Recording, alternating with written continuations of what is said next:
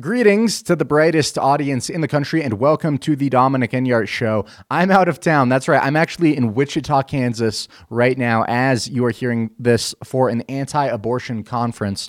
Interestingly enough, Wichita, Kansas was where abortionist George Tiller was murdered by an anti-abortion vigilante. And with the abortion fight, it's so easy to get passionate about the issue, but we have to remember to keep our heads cool and to follow what the Bible says about being a vigilante and how that is unacceptable. And so today we're actually going back to a broadcast classic of the late, great Bob Enyart, where he lays out the biblical material against being a vigilante. And so for part one, make sure to listen to yesterday's show, and then we will have part 3 tomorrow. Hey, may God bless you guys, and let's jump right into the broadcast. Greetings to the brightest audience in the country. I am Bob Enyart, the pastor of Denver Bible Church. We will continue with our vigilantism workshop from American Right to Life regarding the murder of the late abortionist George Tiller. But first, these two news stories. New York City luxury condominiums being turned into shelters for the homeless. This from the If You Build It, They Will Come file. Condominiums in Crown Heights that were listed to sell for $300,000, $350,000 could not sell with the current downturn in the economy. And so they've been contracted with the city for 10 years so that the homeless could live in them. And these condos, they've got granite countertops, terraces, marble bathrooms, walk-in closets. And the city of New York is going to pay $2,700 a month for each apartment. And so if you build it, they will come. Now, the department in New York City, they have the Department of Homeless Security. Did I get that right? The Department of Homeless Security. And they have contracted to provide these luxury units as shelter for the homeless. And according to WCBS TV in New York City, there are a variety of ways for the homeless to receive such services. So I'd say let's all go. Let's get the Bob Enyart Live audience. Let's form a caravan, get some buses, see how many of these units we can land. And it's a 10-year contract. If you build it, they will come. Secondly, do you know how much money the average American household receives in cash from the government? From the government. Now, remember, the government is the middleman. So if you were the middleman, let's say, from money flowing from the government to states in Africa, African nations, if you were the middleman, you could siphon off a good chunk, for your services, of course. And so the government is the middleman. The taxpayers are the one funding this, and the average American household gets $17,000 a year, the average household. The government is spending $2 trillion this year, $2 trillion going to U.S. households. So they have to collect that money, and then they take their middleman cut, which is enormous, and then they send it back to us. So they take it from us, they get their cut, and they send it back.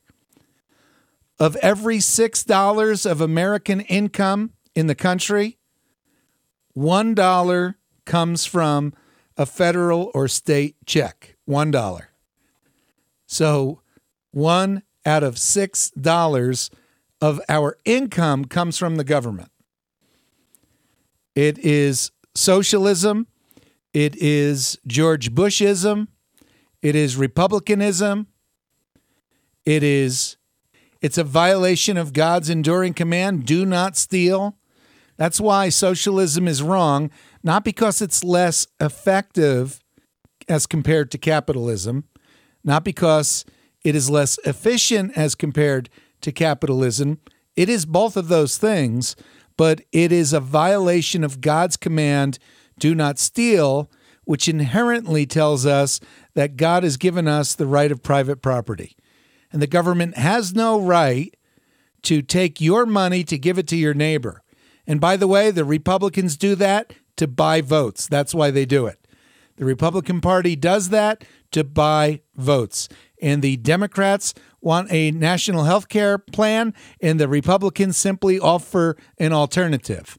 And they're always just 2 years behind the Democrats, or 4 years or 10 years, but they're always just a bit behind the Democrats, showing that the Democrats are the leaders and you're the doofus.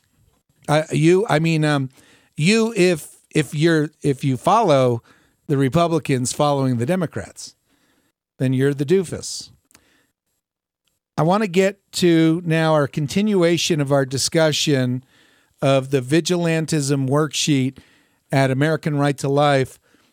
Hopefully you've gone to it and read through it. The comments are coming in from around the country of the significance of this worksheet, helping people understand the difference between self-defense and being a vigilante. And so the first 4 questions, we'll just review them quickly and then continue. American Right to Life asks, as a general statement, the government does have authority in certain circumstances to use lethal force, and they offer these as multiple choice questions, true, unsure, or false. And American Right to Life always lists the answer that they believe to be the correct answer first, so you know that they expect that you would understand the answer to that is true. It's true, the government does have authority to use lethal force in certain circumstances. Question number 2. As a general statement, it is justifiable for the government to execute someone convicted of murder. True, unsure, or false? And the answer is true. And we discussed that yesterday. You could Google the words God, death penalty, and out of millions of results returned from Google, probably our article will be number 1. New Testament support for capital punishment, God and the death penalty, at theologyonline.com. I wrote this many years ago. Antonin Scalia's article on a similar topic is usually number 2 or 3 or 4. So if you're wondering what does the New Testament say about the death penalty, it is overwhelmingly in supportive of the death penalty as imposed by human government against those convicted of capital crimes. Question number 3 from American Right to Life. It is justifiable for the government to use force up to and including lethal force to prevent the commission of a murder. True, unsure, or false? And the answer is true. The government is justified in using force, lethal force, if necessary, to prevent the commission of a murder. Question number 4 from American Right to Life. Is it justifiable for a civilian to use force? A civilian. That would be you. That would be me. Is it justifiable for us to use force, even lethal force if necessary, in self-defense against an unjust and imminent deadly threat? True, unsure, or false? The answer is false. By the way, you could also watch our DVD, God and the Death Penalty, but you'd have to order it from us. It is not online. You can order it at 1-800-8-NYARDS, 1-800-836-9278, or go to our website, kgov.com, and you can get God and the Death Penalty. All right, so now for our first new question of this program, question number 5. This is a question on principle from American Right to Life's Vigilante Worksheet. Now consider an extension of this idea of self-defense. With a deadly threat, as described above, but targeting an innocent third party. In such a circumstance, a civilian may justifiably kill someone who is unjustly threatening to kill an innocent third party. True, unsure, or false? True, unsure, or false? And by the way, earlier, back up with the worksheet instructions, there were 4 definitions, and I'll share those with you now. These are all online at AmericanRightToLife.org, right at the top of their homepage. These 4 definitions for use with this worksheet: the definition of threat, as used herein, consider all threats to be life-threatening, unjust, and fully credible threats. The definition of lethal force, where lethal force is called for below, lesser force would be insufficient to save innocent life. Governmental authority refers to the actual authority that God has delegated to governments. And civilian authority refers to the actual authority that God has delegated to civilians. Okay. So, consider this extension of the idea of self-defense with a deadly threat, but targeting an innocent third party. In such a circumstance, a civilian may justifiably kill someone who is unjustly threatening to kill an innocent third party. True, unsure, or false? Well, the answer, according to American Right to Life, is true. It's also the answer according to God's Word. And at the very top of this worksheet, this vigilante worksheet, you read this: lethal force in a park to save a child is justified. Why is it wrong against an abortionist? So, for the most part, most of the world recognizes that lethal force is justified in a park or on a street corner or wherever. If you see that an innocent child is about to be killed, you have the right to stop that murder of that child, including using force, including, if necessary, lethal force. So then why is it that millions of people who will state that we can use lethal force to save a child, millions of people who believe the unborn child is a person and that abortion is murder, millions of those people say it is wrong to use lethal force against an abortionist? So the question, of course, is why, and that's the purpose of this worksheet, to understand these issues. But question number 5 is answered true, that it is justifiable to use lethal force to stop a life-threatening action against a third party. Question number 6. This is another principle question. All the first 10 questions in this American Right to Life worksheet are principles. Other questions have to do with the application of principles and history and trade-offs, but the first 10 are principles. Number 6, if you answered true to question number 5, now you got to put on your thinking cap and follow through. And by the way, in this worksheet online, let's say you're at question number 28, and it says if you answered true to question number 8, well, if you click on question number 8, it bounces you right back to that question. So you could review it and then click back and you get back to question number 28. So here we're in question number 6, and it's only asking us about the previous question. If you answered true to question number 5, affirming the civilian right to use lethal force defending a third party, then please indicate true or false.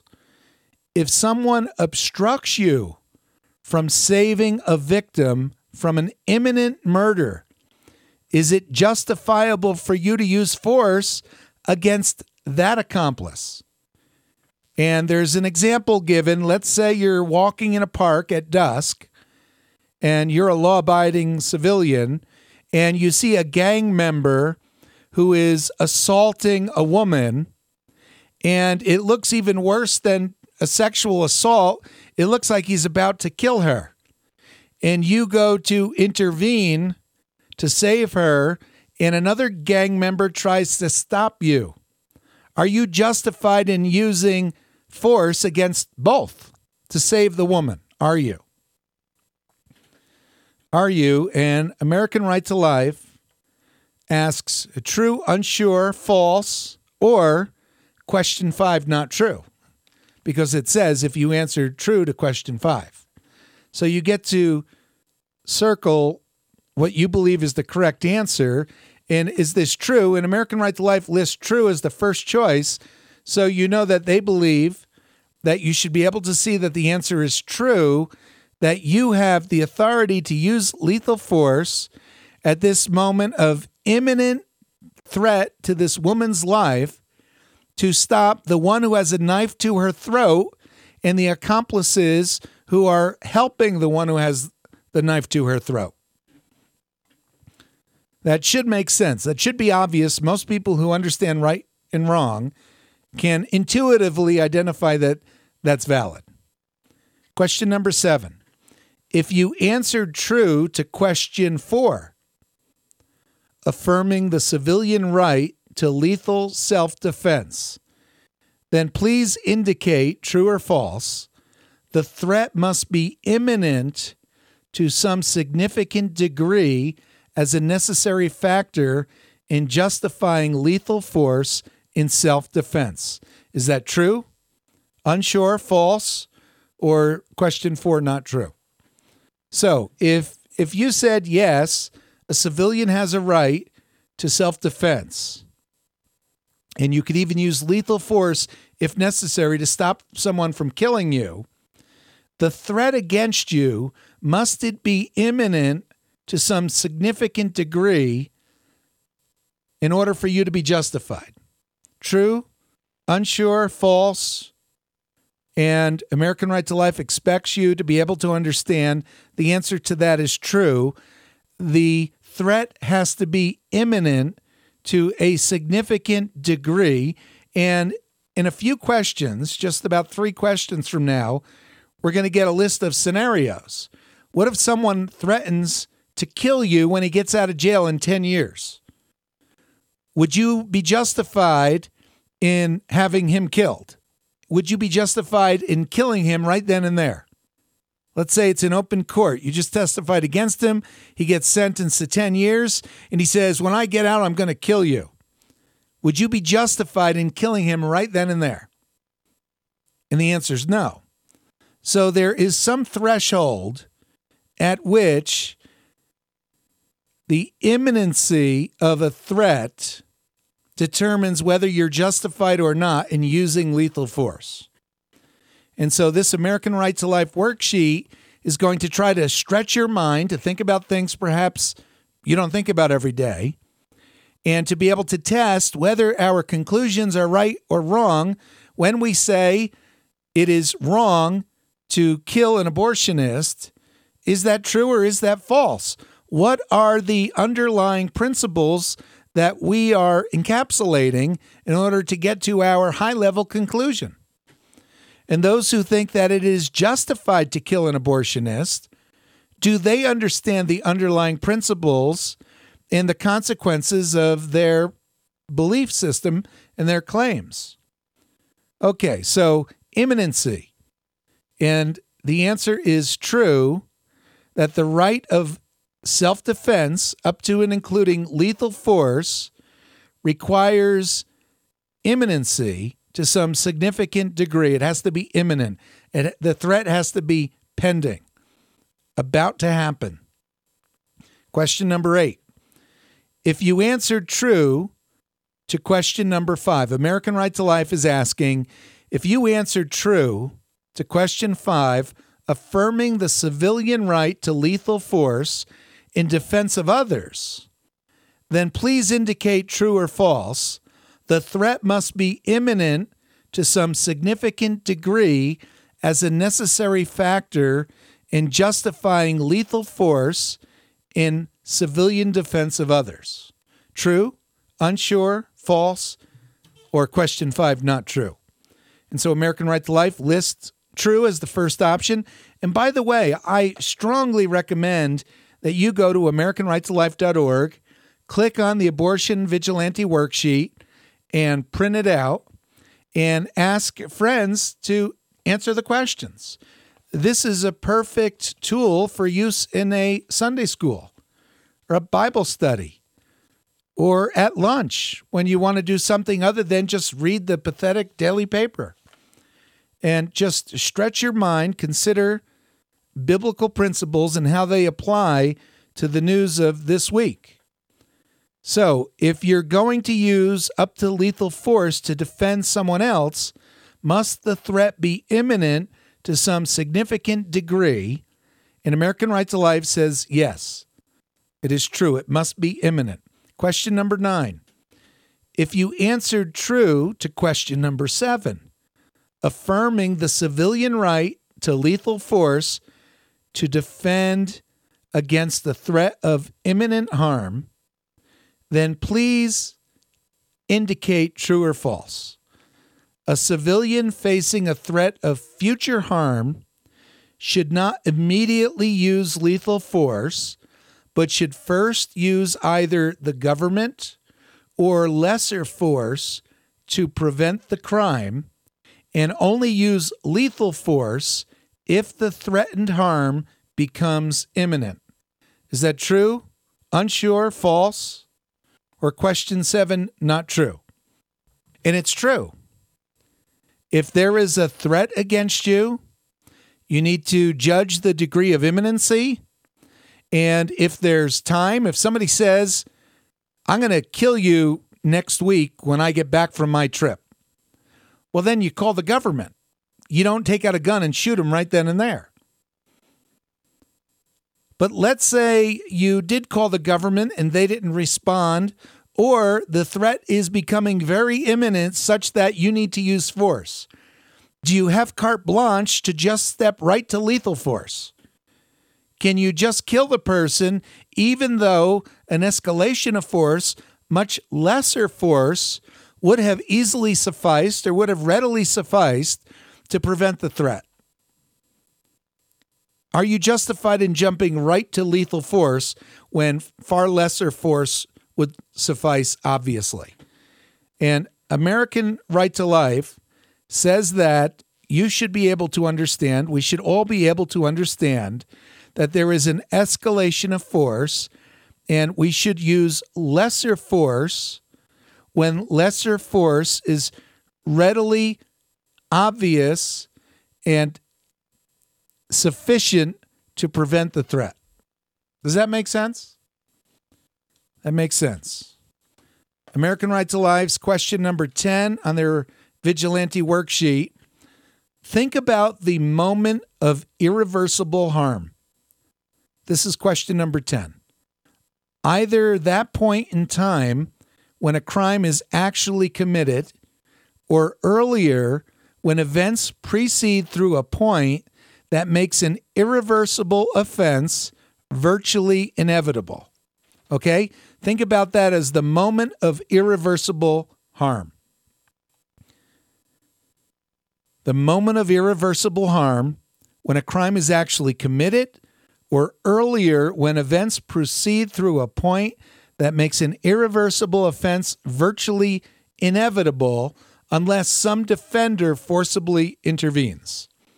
If you answered true to question number 4, affirming the civilian right to lethal self-defense against an imminent deadly threat, if you answered true to that, then please indicate true or false. Justifiable civilian lethal force cannot precede an imminent threat because God has only delegated to civilians the authority to use lethal force at the moment of irreversible harm. True? Unsure? False? Or question 4, not true? American Right to Life indicates by listing the multiple choice items true first that you should be able to understand the answer to that is true. You cannot use lethal force justifiably prior to that moment of irreversible harm. When there's time to think about it, when there's time to call the police, when there's time to do any number of other Options, you can't just jump to lethal force. Question number 11 is an application of these principles.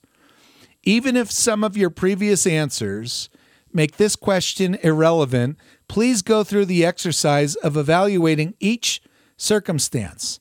Think about the time frame differences of threats of imminent harm as contrasted to threats of future harm. This question presents a range of time-sensitive threats. Circle no to indicate which circumstance would not justify civilian lethal force immediately at the moment of the threat.